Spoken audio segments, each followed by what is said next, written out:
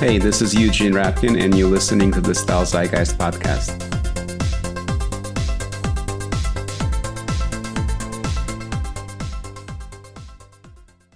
Hi, everyone. We are back after some delay, but we have an amazing guest for you. It's Dr. Valerie Steele, who is one of my favorite people to talk about fashion. Insanely smart and with an insanely encyclopedic knowledge of fashion that goes beyond anything I could ever dream of having. And I thought, who could be better to nerd out on the history of contemporary fashion than Valerie? So, well, Dr. Steele, welcome. Thank you so much. I wanted to start off by asking you about your personal journey that obviously morphed into a professional journey, because I don't think throughout our conversation I ever asked you, how did you get into fashion and how did you develop your career? Accidentally. It was all serendipitous. I have a very checkered academic background. I dropped out of school when I was 15 and never graduated from high school, and then tested into Dartmouth. That was the only Ivy League school I got into. And I hitchhiked up there the first week of class and eventually ended up going to Yale to get a PhD in modern European cultural and intellectual history. And the first term that I was at Yale, we had a class where the assignment was to give a report on 2 articles from a scholarly journal. And I don't really remember what I read. I think they were something about the French Revolution. But my classmate, Judy Coffin, reported on 2 articles from the feminist journal Signs, one about how Victorian corsets were dangerous and oppressive to women, and the other that said, no, they're sexually liberating. And it was just as though a light bulb went on, and I realized fashion's part of culture. I can do fashion history.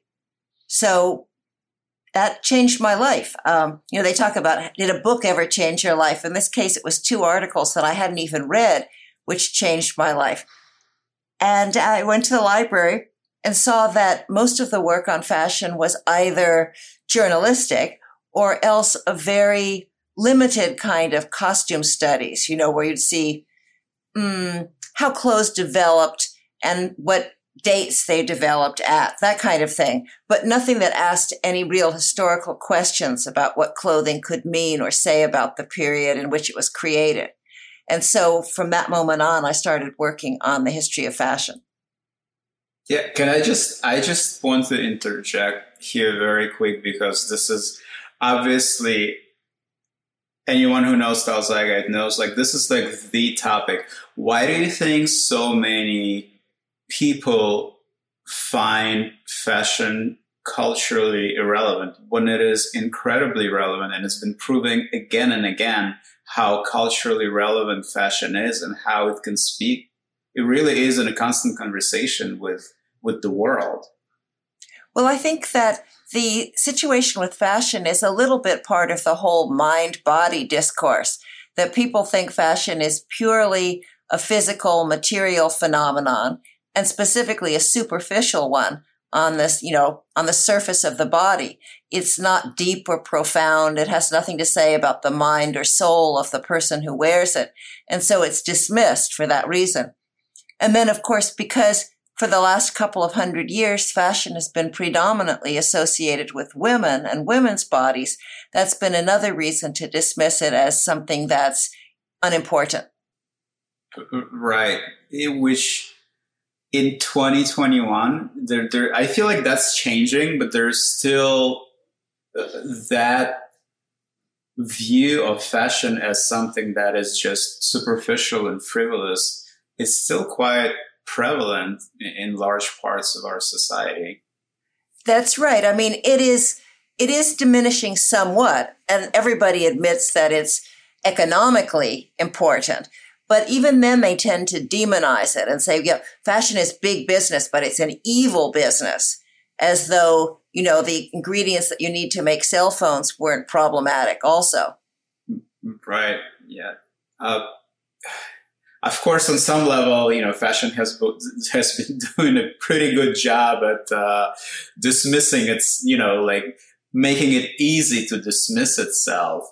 But I feel like in the past couple of decades, what I'm seeing, what I find really interesting, how fashion has become culturally quite dominant on some level, because I always say, like, the kids in the 80s wanted to be artists. Then they wanted to be musicians in the 90s. And now I feel like everybody wants to be a fashion designer and have a fashion line. I'm a little bit in disagreement. I think that they wanted to be fashion designers more in the 90s, and that the bloom is off the rose for that. A lot of young people are turning against fashion in certain ways. But, it's interesting because many people who are in the fashion world don't like to take fashion too seriously. They think that's boring and that takes the glamour away from it.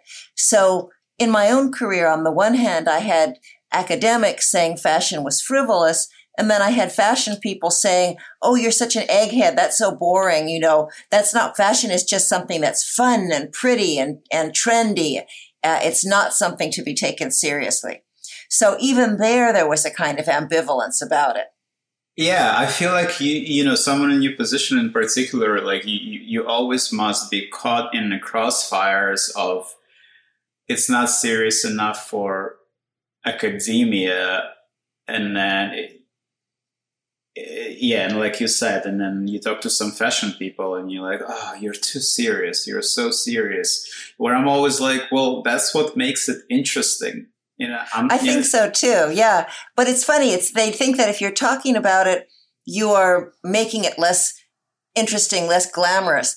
And I always think, it's like people don't become less interested in sex because you talk about it.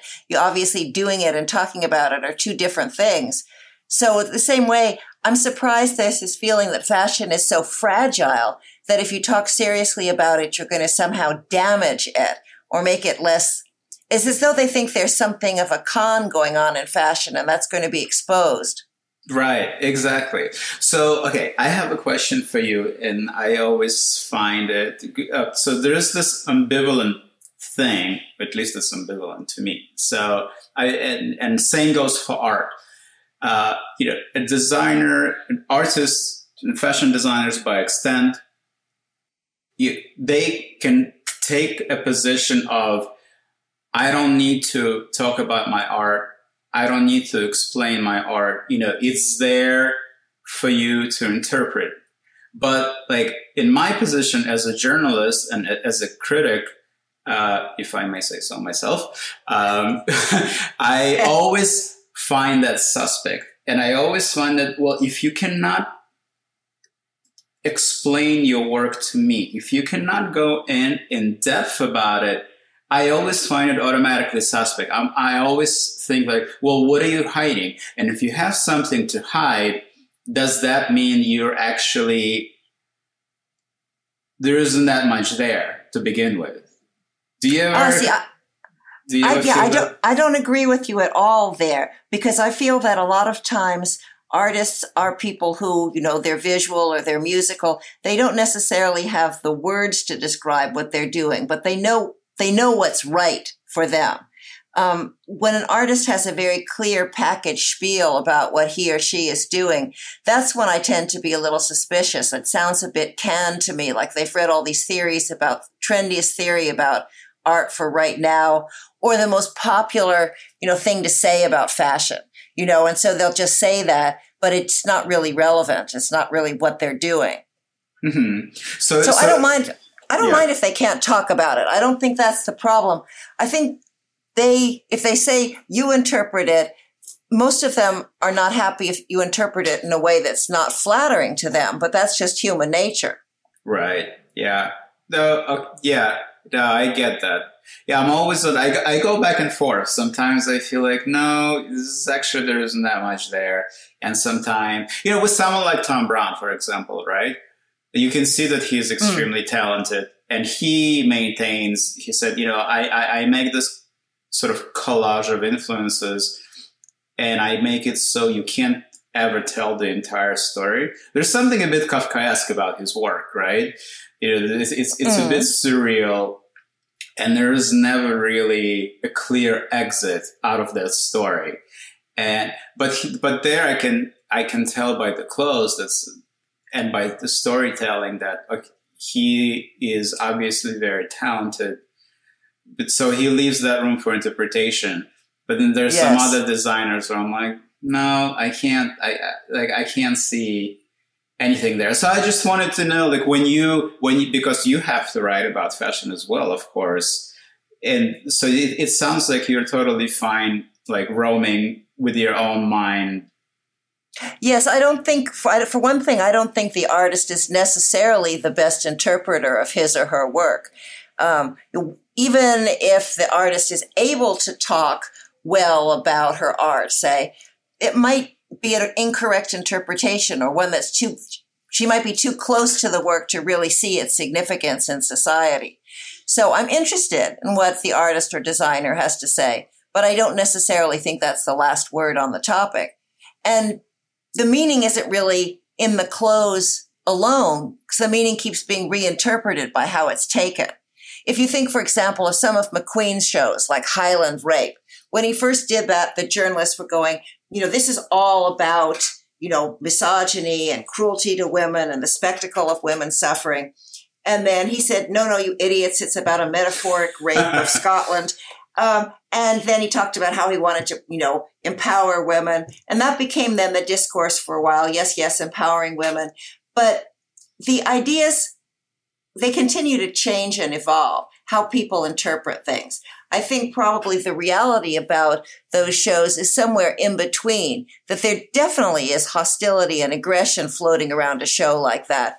But it's not so simple as to say it's misogyny, because I think a lot of McQueen shows are really about himself and his own sexuality, as opposed to an ordinary social narrative about, women being raped or Scotland being raped or anything like that. Mm-hmm. Can we just talk more about McQueen for a second? Sure. I wanted to know what you thought about.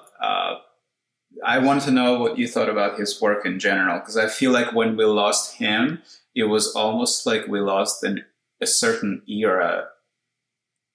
Yeah, I remember very clearly thinking and telling journalists how I thought that McQueen was the most important designer of his generation, while he was still alive.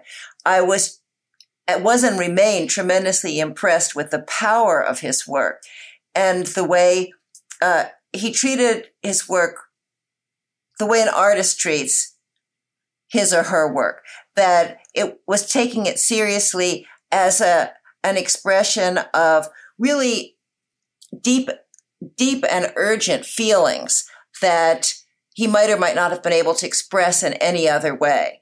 And they were ideas about beauty, but also about terror. And there was tremendous creativity, but also tremendous aggression. And I think we forget how much aggression is often a part, maybe even a necessary part of artistic creation. If you think back to sort of archaic feelings within an individual's unconscious, I think that destructiveness and libido are often almost impossible to tell apart. Yeah. I also feel like I couldn't agree more with you there.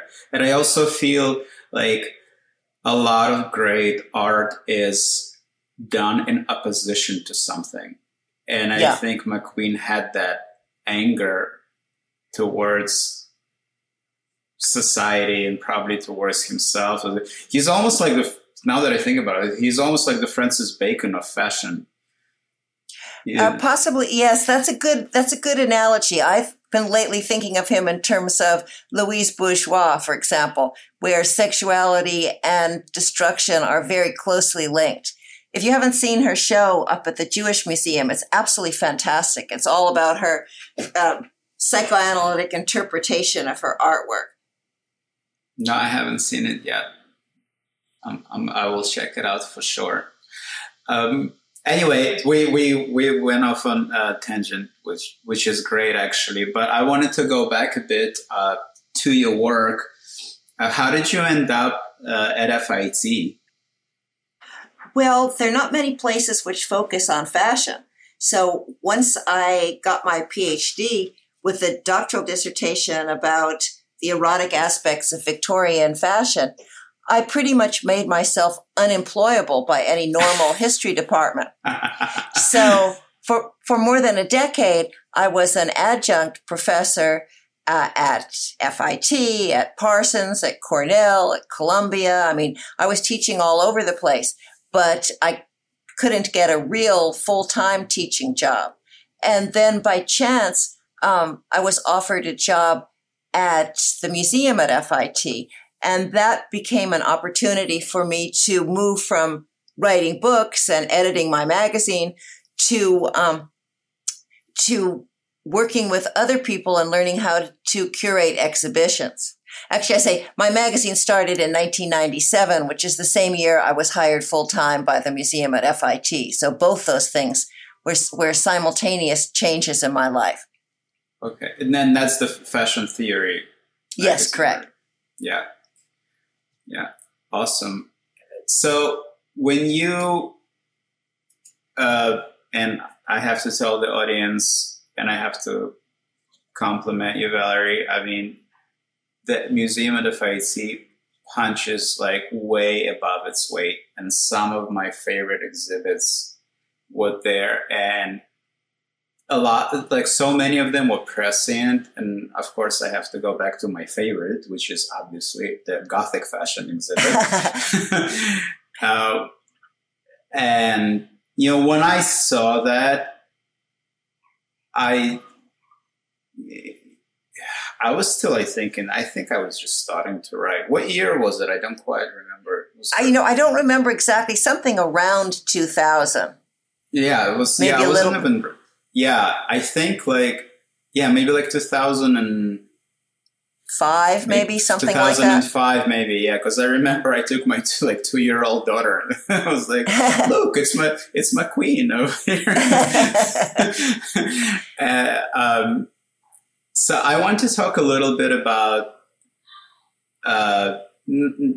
how you go about putting an exhibit together. What makes you think, you know, this is a great topic for right now, or this is a great topic in general? What is it in the zeitgeist that speaks to you? Well, let's take Gothic, for example. I worked on that for a couple of years before the show opened, but the initial origin was even earlier, was in the mid-1990s when I was still teaching fashion history, and I just prepared a lecture about Gothic style and fashion.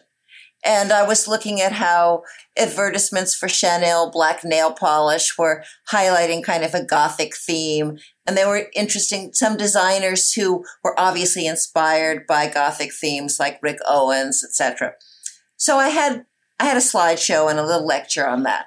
And I had seen, of course, the show about subculture and style that was at the Victoria and Albert Museum, which looked at punk style, hippie style, mod style, hip hop, and then how they were picked up and sort of ripped off by professional designers. And it occurred to me that I didn't believe that was what was going on with Gothic style. That it seemed to me that the kids who were goths, you know, the subcultural style, they were inspired by some of the same things that the designers were inspired by. They were all, you know, reading Baudelaire or, you know, early Gothic stories, Edgar Allan Poe, poetry. They were looking at vampire films. They were getting the same sort of imagery and ideas, and then were transforming it into clothing that evoked some of the key Gothic tropes, ideas about paranoia, about destruction, about degeneration. And so I started working on putting the show together. And then by chance, I had to go see Malign Muses, which was Judith Clark's show about how fashion looks back. And I came home from that show and called a staff meeting and said, we have a paradigm shift has occurred. We have to do exhibitions completely differently. The mise en scene has to be much, much more important in our shows. It's not just telling a story with clothes. We have to do it more cinematically. And so we worked, for example, doing things that evoked vampires, things that evoked Victorian cult of mourning, things that looked at the idea of goth clubs, of, crumbling ruined castles, of laboratories, all of these kind of Gothic scenes, and fitting clothes into those and fitting in the various ideas. For example, the laboratory is where you create monsters, or the vampire as being, sort of an erotic figure, sort of the eroticism of death. And we played with figuring out which garments help fit into these stories. It was one of the most exciting exhibitions that we worked on. It was really, really creative and fun. And music, of course, played a big part in it, the whole Gothic punk rock. So that's how that one evolved. And as I worked on it, I was not only interviewing designers, I was also, interviewing lots of kids who were goths, visiting them and seeing how they collected, say, Victorian mourning clothes, or how they had a stuffed raven, which unfortunately my conservator would not allow me to put in the show because she was afraid it would bring in bugs and it was covered with arsenic to preserve it. And anyway, she thought that the stuffed raven was yucky and was not going to go in the show. But we had other things. We had a skull and other kinds of jewelry and a kind of cabinet of curiosities that evoked some of these ideas too. So that was, for me, a really important show that changed how I thought about how I wanted to organize subsequent shows. Yeah, I feel like, well, I don't know, but probably like to my mind, like that show, I think for a lot of people too, it's sort of, I don't know if you felt like that show was the one that cemented, the reputation of the museum, but it was so impactful, I feel like, for a lot of people. And I'm sure that shows like come with varying success, but what was the feedback like? Oh, people love that. Young people love that show. It was really, really popular. It got to the point, these young black-clad people would appear at the guard's desk and they wouldn't even have to say anything. He would just say to them, "She's on the third floor." I love that. Well, on that note, maybe we can talk a bit about, fashion subcultures, because it's such obviously I come from one, and it's such a fascinating topic. And I wanted to ask you for your analysis on how subcultures form and what is the connection between the values that these subcultures represent and the visual representation that through fashion that goes with them. How do you see it formed? Historically, the majority of fashion subcultures have essentially been youth and music subcultures. So they've developed among young people who are very heavily involved with a particular kind of music. Now, that's not always the sole thing. You also have subcultures that are related to particular sports like skateboarding or surfing, but music has been one of the most important ones. Another really important one is sexual subcultures. So you had all kinds of queer subcultures. You've got sort of S&M subcultures. I remember when I talked to, when I was working on my book Fetish, and I was talking to a bunch of guys who were into S&M and into leather.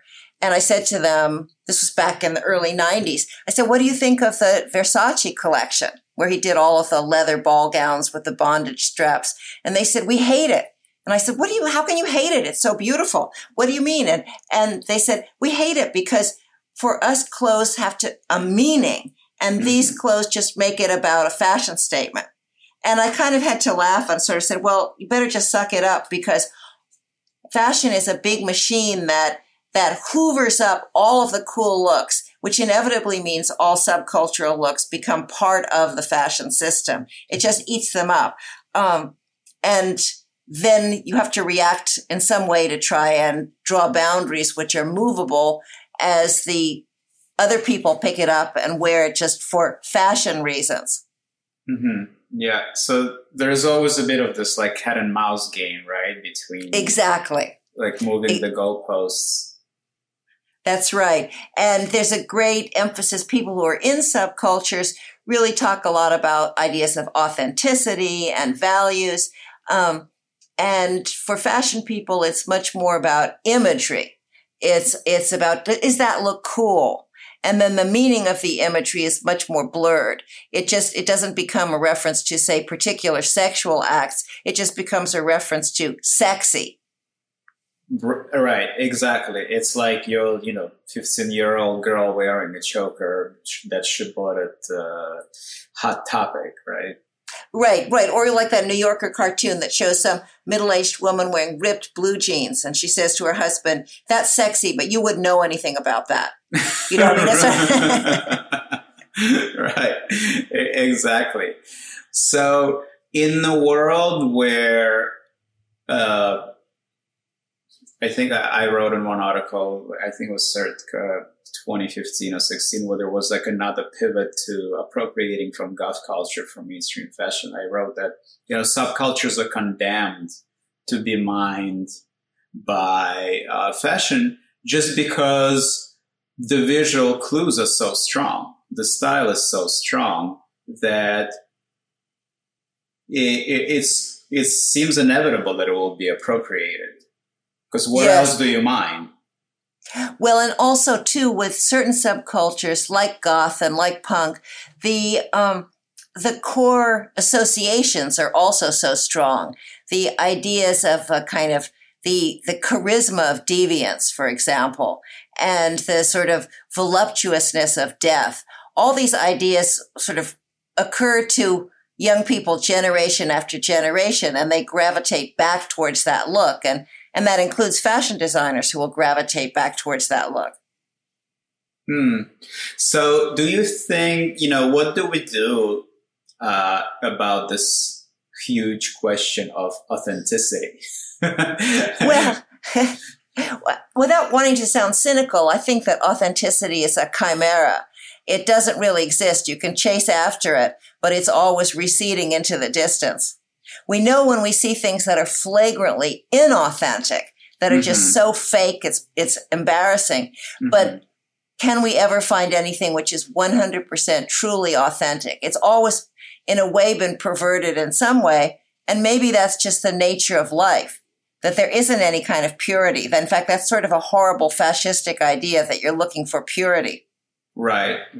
Yeah. Everything is mixed. Everything's mixed. And even the original people in the subculture, the ones who founded, say, a subculture, like the fetish subculture, before that was really commodified and brought into the fashion industry, people were trying to make their own rubber clothes and stuff. And then someone who was good at it would start making it for other rubber fetishists. And then he'd have a little business going, making rubber gear. And so voila, it's already commodified. It's just on a small scale.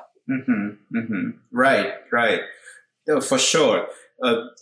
I guess the biggest difference we see is how it was so systematically and I guess systemically commodified to the point where it went from this house-made, right, homemade stuff to this like machine being fed for churning out looks.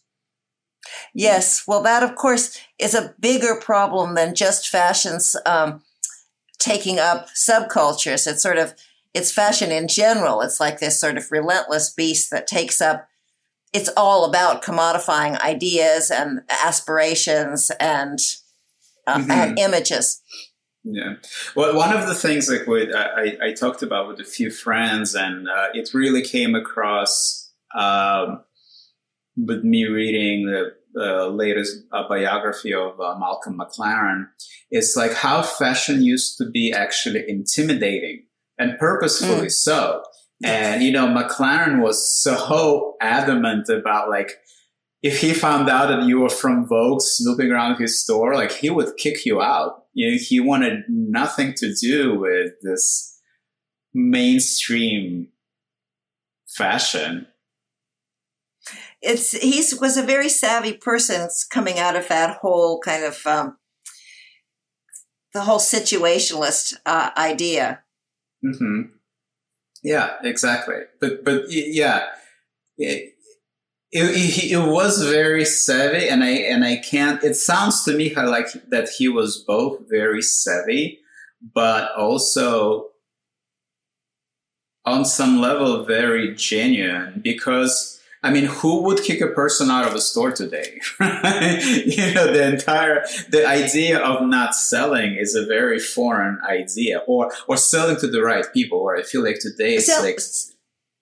Well, selling to the right people is still crucial, because that will ruin, you want to grow your company, but as soon as you start selling it to too many of the wrong people, or even too many people, then you start losing some of its prestige. So it's a very delicate act that designers have to try and toe. How much do they want to be puffing the brand? Because what do they say about Cardin? If you puff it too much, it's like a cigarette; it's gone. Mm-hmm. Yeah. No, I agree, but I do think on some level, because fashion has become a very mass phenomenon. I'm talking about high fashion, right? Compared to what it used to be. Absolutely. That I feel, these concerns of, the commercial concerns are so much winning over the concerns over one's image or values. Even I don't even know if these companies have any values except selling. But I do feel like that has that idea of selling to the tribe, so to speak, right? Has very much is not at the forefront anymore. Yes, I mean, I think McLaren had a very clear idea that he had an avant-garde that he wanted to appeal to. Which in itself is an interesting idea that probably has changed so much in the art world. I don't know if you can talk about having an avant-garde anymore. I don't think you can. It's sort of like subculture. Those are things that have disappeared as a concept, as a viable concept. Yeah. I couldn't agree more. But back to fashion being intimidating. I know you had an aha moment for sure. So tell me what you're thinking. Well, no, I love that fact about fashion. I'm sure it's related to why fashion is denigrated within our society, because in addition to seeming frivolous, fashion seems vaguely threatening. It's associated with, mean girls and rich, skinny women and, people who are looking down on you.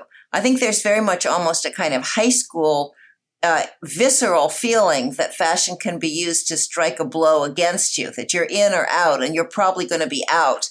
So I think that in the past, because it was so clearly class-based, you could see that if you're wearing couture, you're in a different category than someone going to a department store. Now that class thing is blurred, but there are other kind of self-proclaimed fashion elites who will look down on you in one way or another. I still remember a friend of mine going to Bergdorf Goodman and being snubbed by one of the saleswomen who said to her, "Oh, you should look on the 5th floor," which is where the less expensive things were. Right. Yeah. Did she come back? Did she give her a pretty woman? Not for many years. She was furious. Yeah. Yeah. No, for sure. But I was thinking more in the benign way the fashion used to be intimidating. So almost in like a modernist way, where it was, certain stratum of designer fashion said, we're going to elevate it so much and we're going to make it so difficult that in order to participate, you're going to really have to make an effort, right? In the way modernist artists said, we were going to elevate culture and make it difficult. But when you do get there, it will be much more rewarding. Yes, I suppose there's something of that. Although I don't know how many designers thought quite in those terms. But certainly if you think of, someone like a Balenciaga, his clothes were sophisticated and difficult in a way that led people at the time to compare him to a Picasso, whereas someone like Dior was compared to Watteau, who was much more immediately seductive and appealing and pretty. Mm-hmm. Yeah. And I think you had something of that too with Comme des Garçons, that, the sort of daring to look ugly until you knew what it was all about. Yeah, that's how I was thinking primarily. It was probably like the biggest champion of that mentality is Rei Kawakura. Yeah. She's certainly not out to please anyone. Right. Although her bottom line is still very strong because she has all those other more mundane things that you can buy. Yeah, exactly. But it's kind of incredible how she's probably the only designer or one of the very few designers who have been able to maintain this reputation of a real artist and super cool while also selling very commercial things at the same time.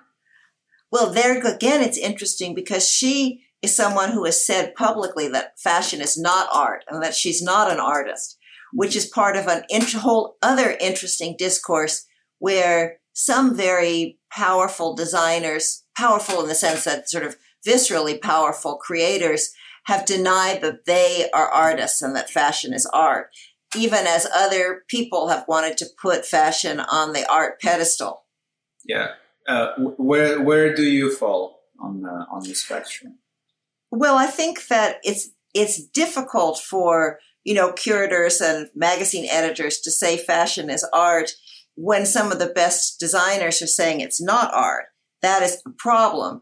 On the other hand, I think that it's likely that fashion is in the process of being redefined as art, or some kinds of fashion, some kinds of avant-garde or high fashion are being seen as art. And partly because of the way they're shown in museums. If you put a McQueen or Balenciaga or Rick Owens or V&A on a pedestal in an art museum, then it begins to acquire the aura of art, whatever the creator of it thought about it in the first place. It's something similar to what you do when you put, an African mask in an art museum. You're saying it wasn't intended to be art originally by its creators and within the original culture, but it has been transformed and it's been reinterpreted as art. So you feel like a lot of it is about contextualizing. Yes, just the way everybody used to agree that classical music and old master paintings were high art, but it took quite a while before Impressionism or jazz were accepted as being art, let alone film or fashion. Right, yeah. So I've gone back and forth on the question, and I remember speaking to your point about it being museums, and so I would go back and forth thinking, yes, could be form of art. No, it really is design. It's another discipline, but there's nothing wrong with that. And when McQueen's exhibit at the Met happened, and I went for the press preview to see it, I was so impressed. I was almost emotionally drained by the time I was out of that exhibit. And I thought, I would be incredibly hard-pressed to say that what I just saw is not art. Exactly. A lot of people thought that. And I think that McQueen is one of the ones that you see a growing consensus that whatever you say about fashion in general, what he created was art. And he certainly believed what he did was art. And it engages with the kind of real emotions that other people who are recognized as artists engage with. It's obviously not just a decorative object, but something that has real symbolic meaning and emotion behind it. So I think you can say that certainly it's becoming more and more clear that at least some things in the world of fashion also coexist within the world of art as art. Mm-hmm. Yeah. But that doesn't mean that all fashion is art. Not every T-shirt or pair of underpants in your closet qualifies as art. For sure. Just not like every doodle is an art as well. But why do you think fashion has become so prevalent in the past 30 or so years? Because I remember clearly, or maybe it's just my view, I don't know, but I remember clearly, when I started writing about fashion, but even before, and so my interest in designer fashion proper began around 98. It seemed very much that fashion was sort of looking up to art. It was very much wanted to be art adjacent and participate in art somehow. Whereas I feel like today, like, it's fashion that's the coolest thing. Yes, I think there's Go ahead. there's something to that. I think it started happening in the 90s, and it started happening, I think, in part because of issues about celebrity and also issues about the individual, that the individual could use fashion much more easily to make a statement about himself or herself. That fashion was a kind of wearable art, as it were, that you could really use to promote yourself. And in an age of people wanting to be celebrities, that's very important. Whereas art, if it's a painting, if it's a sculpture, if it's even if it's a performance piece or a video, it somehow is less immediate. Clothes are really, they don't exist really except in relation to a body and a human being. Right. And I suppose it's also, do you think our societies or Western societies, but also some Eastern societies, getting much wealthier in the past couple of decades that has spurred that interest in fashion? Because a lot of it is very Veblennian, right? It's the good old conspicuous consumption. Well, yes, of course. I think that if you think of shoes, for example, it's clear that we're buying many more shoes than we used to. And we're spending more on them, for the most part, on shoes. And I think that's part of a sort of conspicuous consumption and a kind of consumer fetishism, which is related to a particular stage in capitalism. I mean, you could call it late capitalism, but that implies you think the end is near. And it's not just a question of money. It's a question of a mindset that objects will fulfill you and objects will expand who you are. Mm-hmm. And I think that you're encouraged to get more and more objects, even if they're, sort of like choosing between 50 different kinds of shampoo. It's still, you're making statements that I use this shampoo, therefore I'm this kind of person and I'm twice as cool as you are. So there's a whole system of enlarging your self-esteem based on acquiring particular kinds of objects and brands. Mm-hmm. So on that note, actually, I have a very tricky question, but it's also a question that interests me because now we're getting into self-analysis as well. So I imagine you've been in the same situation. How do you differentiate between, we are obviously into fashion and we love fashion and we buy fashion. And there is some fashion that you do have an emotional connection with and you do have a cultural connection with, and it comes loaded with meaning that goes way beyond conspicuous consumption or the utilitarian aspect of the clothes. How do you for yourself differentiate, and honestly, like, how do you keep sane, in the world where this part attracts you, but there is also all these other parts that, you may not find attractive or even off-putting? Do you ever do these thoughts ever cross your mind? Sure. I mean, you can go in a lot of different directions from what you're saying, but I think people, even fashion people, often feel kind of disgust when they're confronted with too much stuff. And the idea of fashion playing a disproportionate, kind of obsessive role in people's lives. So we talk about fashion victims, and fashion addicts, but that's on a continuum because everybody is slightly addicted to fashion. and is a little bit of a fashion victim, just like everybody's a little bit of a fetishist. So the awareness of that comes and goes. But sometimes the more involved you are in fashion, the more you can become aware that there's a glut there. There's an obsession there, which seems like too much of it could be unhealthy. Yeah. Even some designers have told me that. Dries Van Noten has told me that. He said sometimes, I'm not sure if we should be putting out more stuff into the world. Yeah, it's the amount of stuff. When you see the piles and piles of clothes that are being thrown into landfills, you really do have to think there probably is too much stuff being produced. And it's going to be a major paradigm shift if the fashion business can switch to doing less but better things. It's hard to imagine how that could be done. Yeah, I don't... Fewer but better. Yeah, exactly. Well, I don't think it can be done without really the audience switching its habits. Yeah. But I don't know how you get off that, how do you kick that habit when you have so much cheap stuff readily available? And very difficult to say, yeah. Yeah. And the culture of newness, which, let's face it, fashion is responsible for that.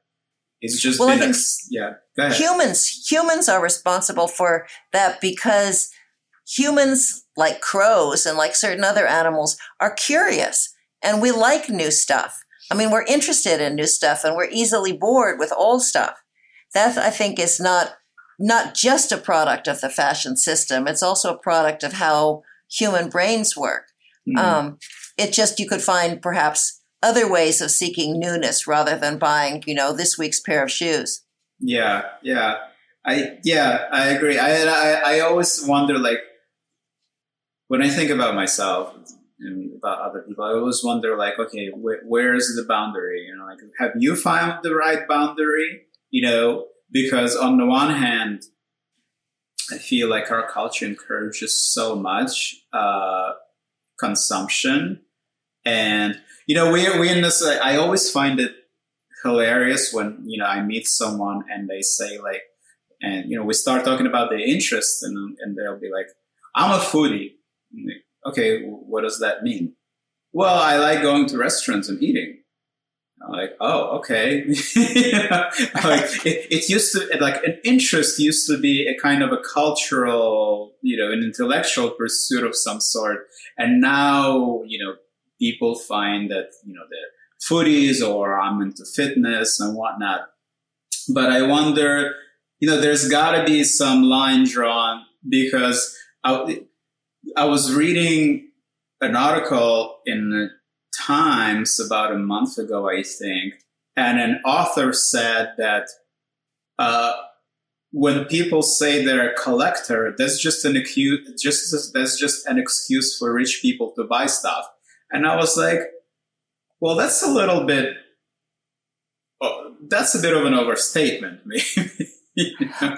Well, yes. I mean, the idea of a collection is that it's not just an accumulation of stuff, but that there is some kind of a thought process behind it where you're trying to, for example, find every single kind of beetle in the world, or you're going to try and track down, paintings by a particular painter. I mean, there's usually some kind of thought and some kind of organization behind a real collection, not just an accumulation of a lot of stuff.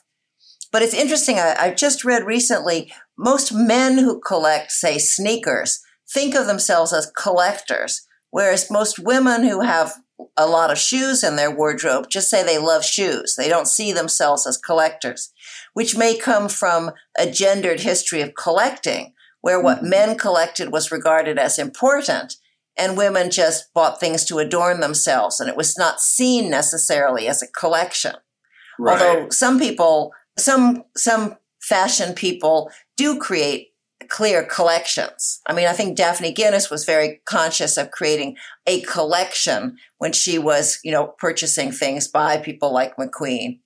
Right. Yeah. Where do you think this gender difference comes from?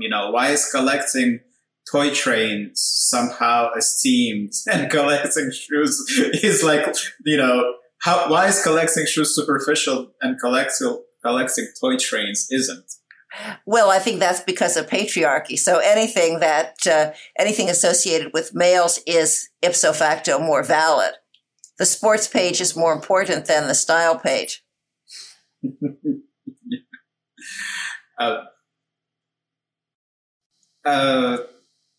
I want to switch gears a little bit and go away from this very disheartening note. And for someone who actually used to be a sports fan and one day woke up and asked himself why. And so we'll finish on that note. I wanted to talk to you about a very, very rich topic. And there's a bit of an agenda behind this topic. And I know this could take us 3 hours, but we can do it. We don't have to spend 3 hours on it. When I taught at Parsons, I've always wondered why there wasn't a course on history of contemporary fashion.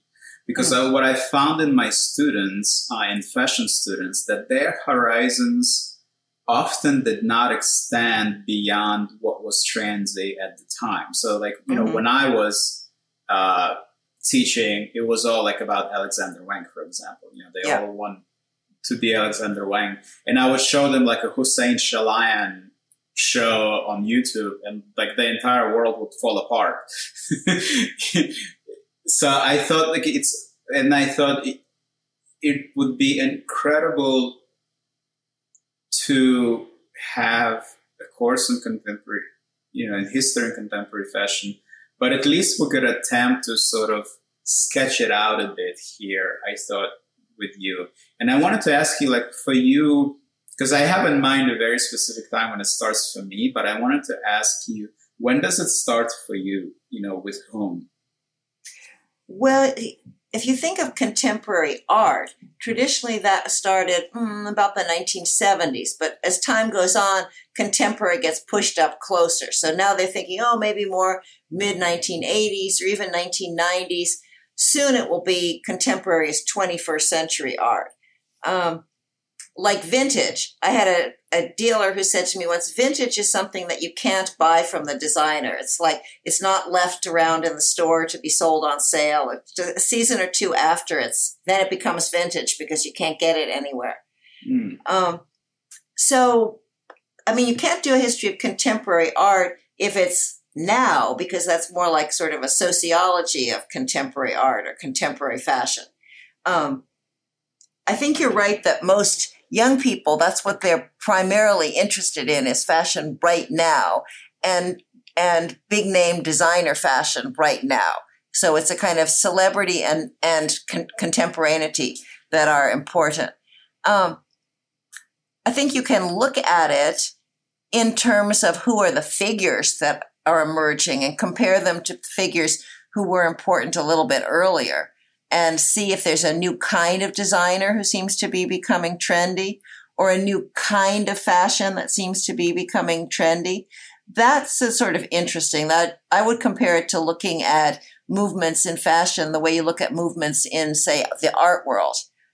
Which designers, which painters, have moved from being one of a number of interesting figures who are working to being a major figure that everybody's recognized and starts to be influenced by.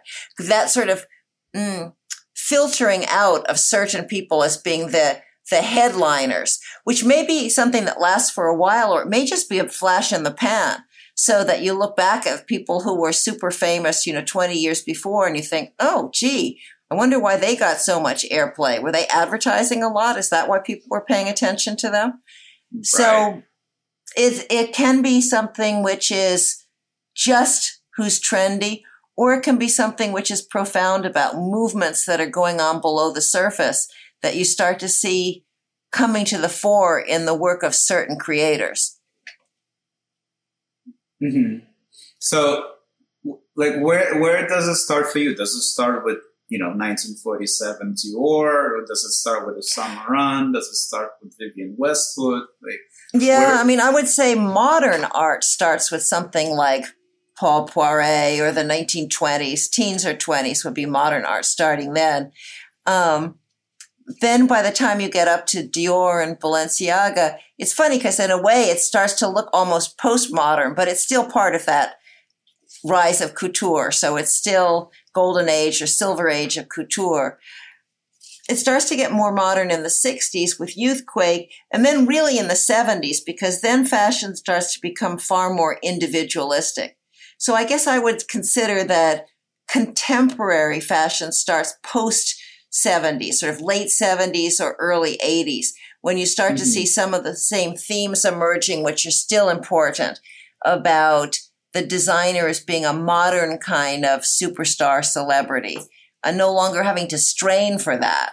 You know, like people didn't really invite designers for dinner until like the 70s for the most part. Designers were still mostly tradespeople, although they might be hugely successful ones.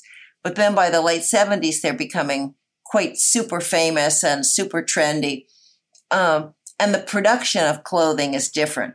But then you find another break that makes contemporary fashion, I think, really starts happening in a way by the 1990s when, because of changes in globalization and technology, the fashion system starts to get off-sourced and it starts to speed up rapidly.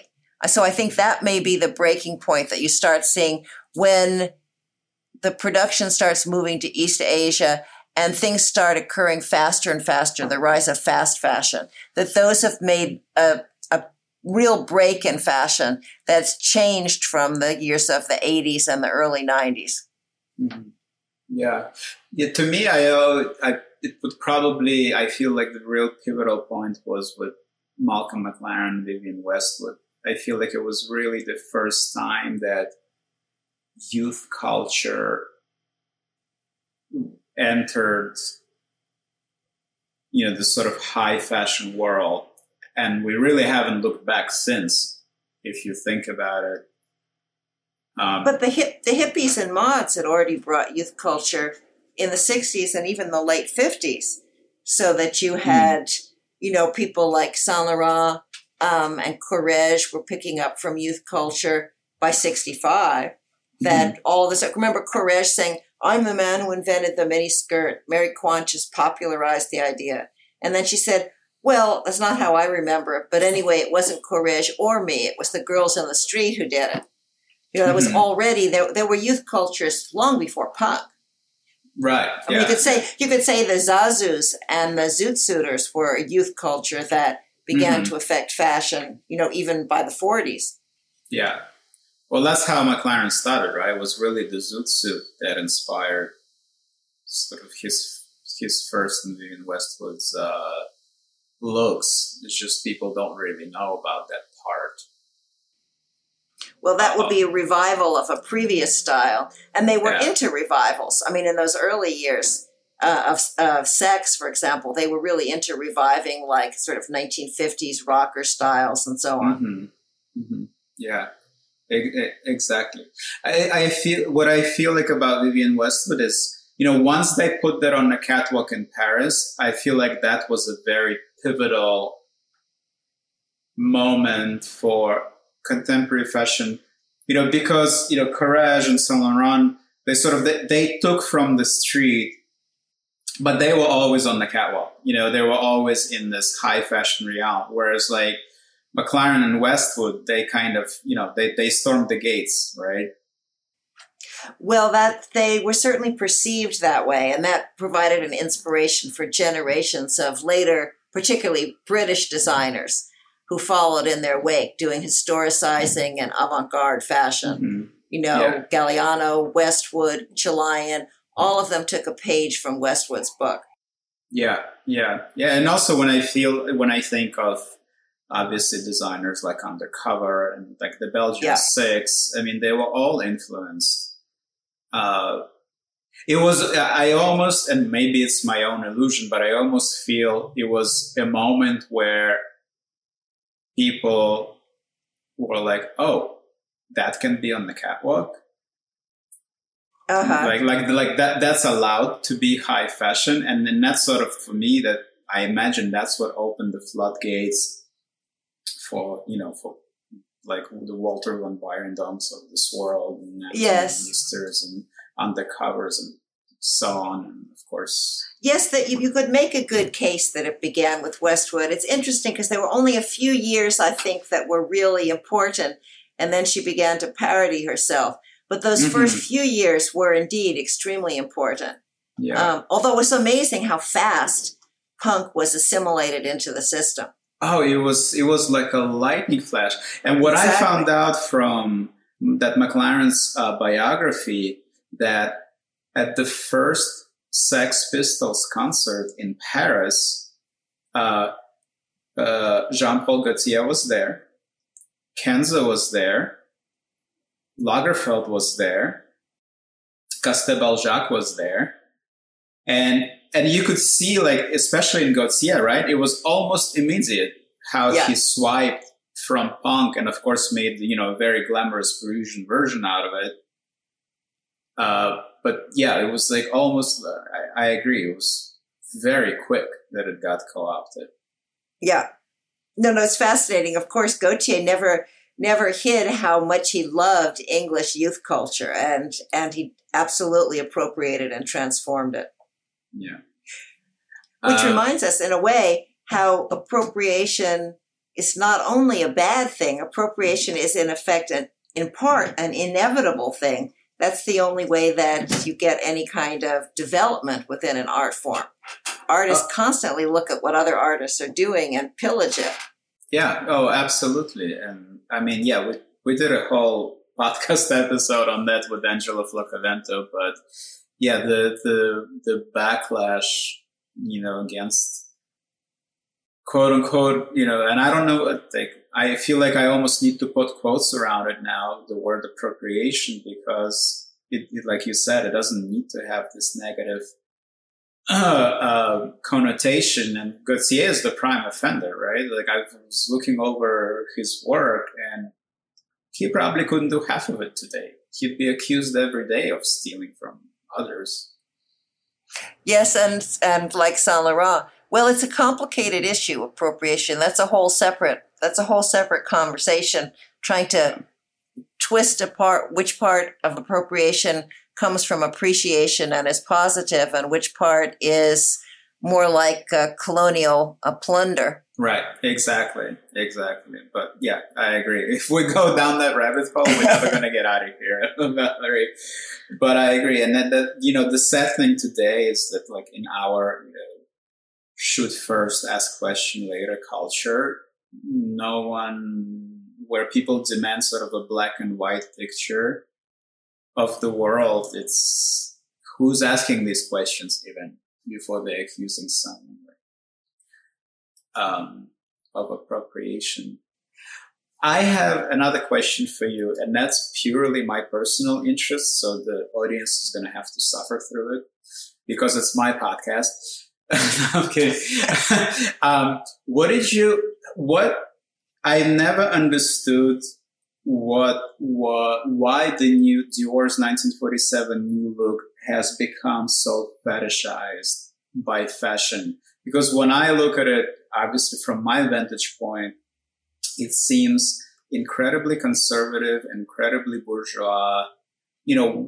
What created such a legend around it? Well, because it became a legend because it transformed fashion from something that, as Dior said, boxy suits that made women look like boxers or soldiers, and he wanted women to look like flowers. So it went to something hyper feminine, and as you say, something that was historicizing, that looked back at Belle Epoque fashions instead of modernist fashions. When you use the term that it's fetishized by the fashion world, it's interesting because it is also replete with classic examples of fetish fashion. In fact, if you look at, pornographic and fetishistic imagery, Dior's new look sort of ticks all the boxes. It's got the corsetry, it's got the petticoats, it's got the high heels, it's got the stockings, it's got all of this sort of over-the-top, hyper-feminine elements which contribute to the creation of a sort of voluptuous yet phallic image of femininity. So I think that its tremendous appeal may have also had, sort of subliminal sexual currents to it, that this was a style which was a form of highly eroticized image of femininity. And that helps explain both why it was so immediately successful worldwide and also why it continues to be fetishized both as a fashion and as a kind of sexualized dress. Okay. Galliano once said that Christian Dior was the first true fetishist designer. And although that's a tremendous oversimplification, you can understand why he did say that. Mm-hmm. Okay. You're making me look at it with very fresh eyes. And not so boring anymore, eh? And now it's starting to seem kinky.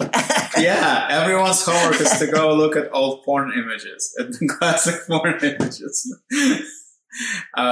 It makes sense when you put it that way. Because a lot of it looks like, okay, these A-line skirts, very long,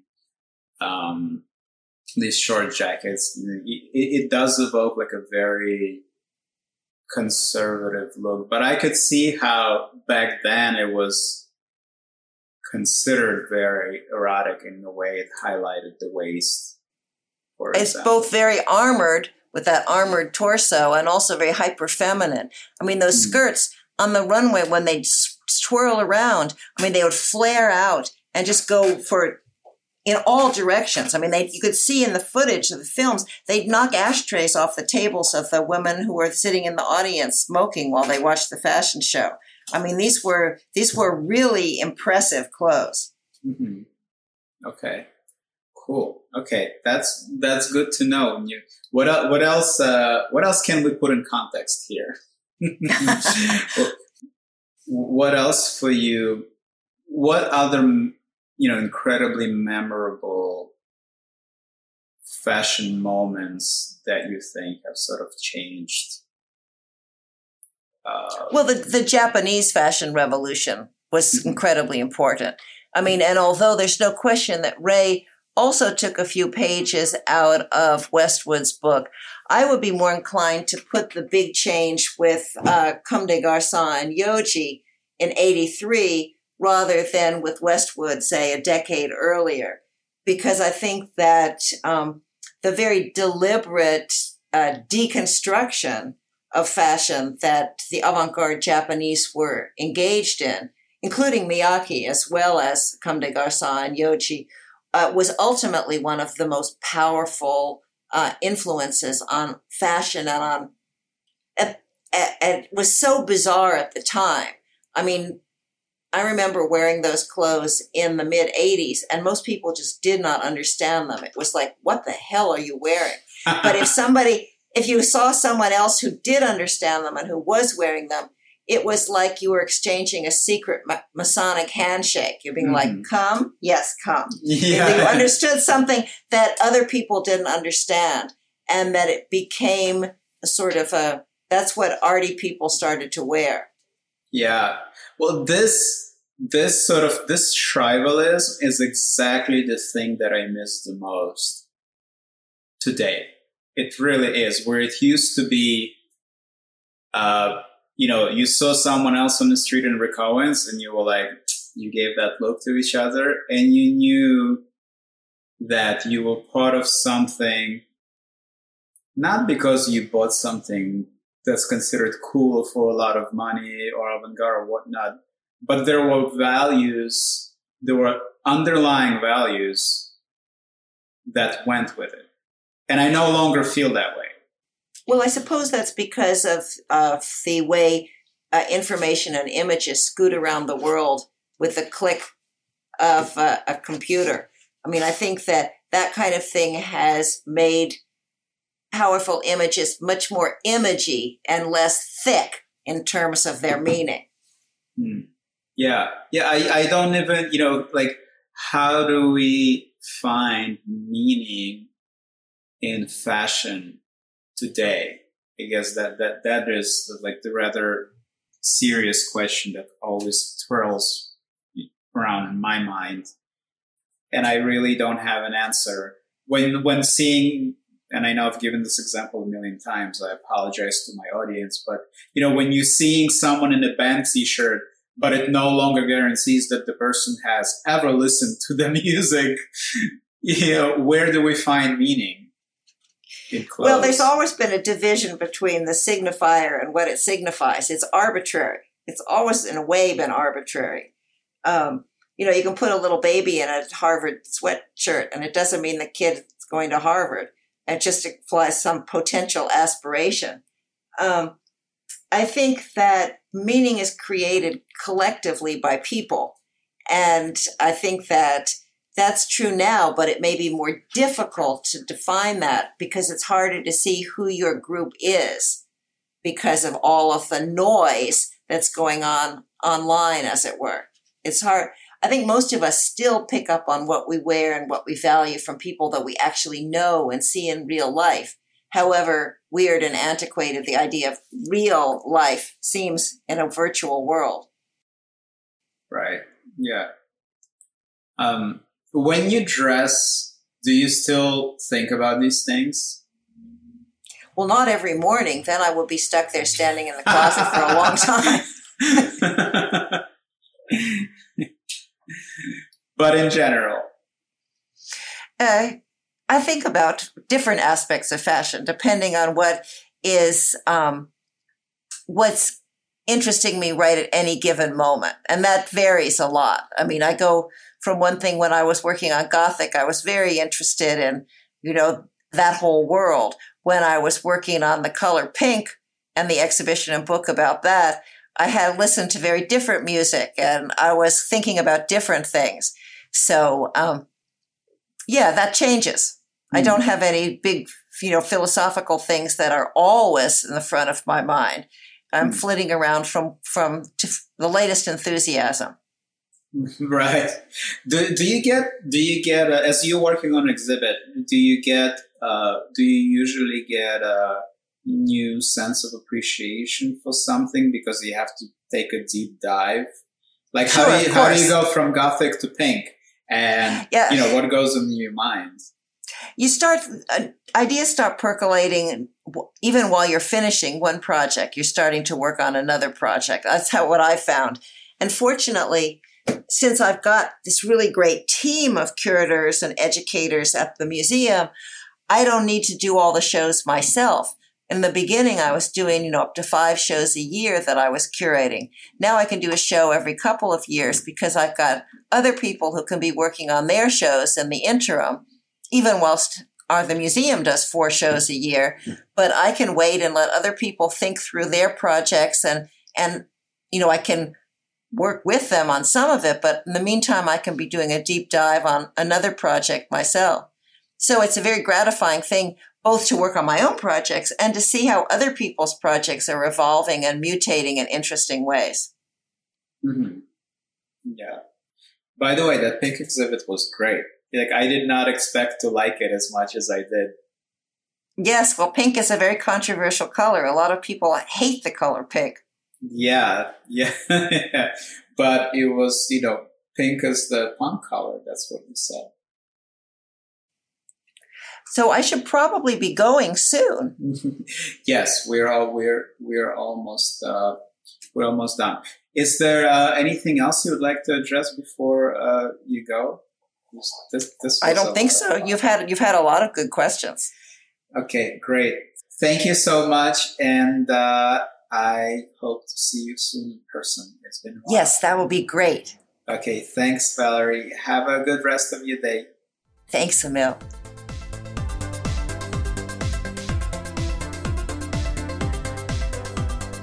You've been listening to the Style Zeitgeist podcast, hosted by Eugene Rapkin, produced by Patrick Leduc, intro and outro music by Wesley Isolt of Cold Cave.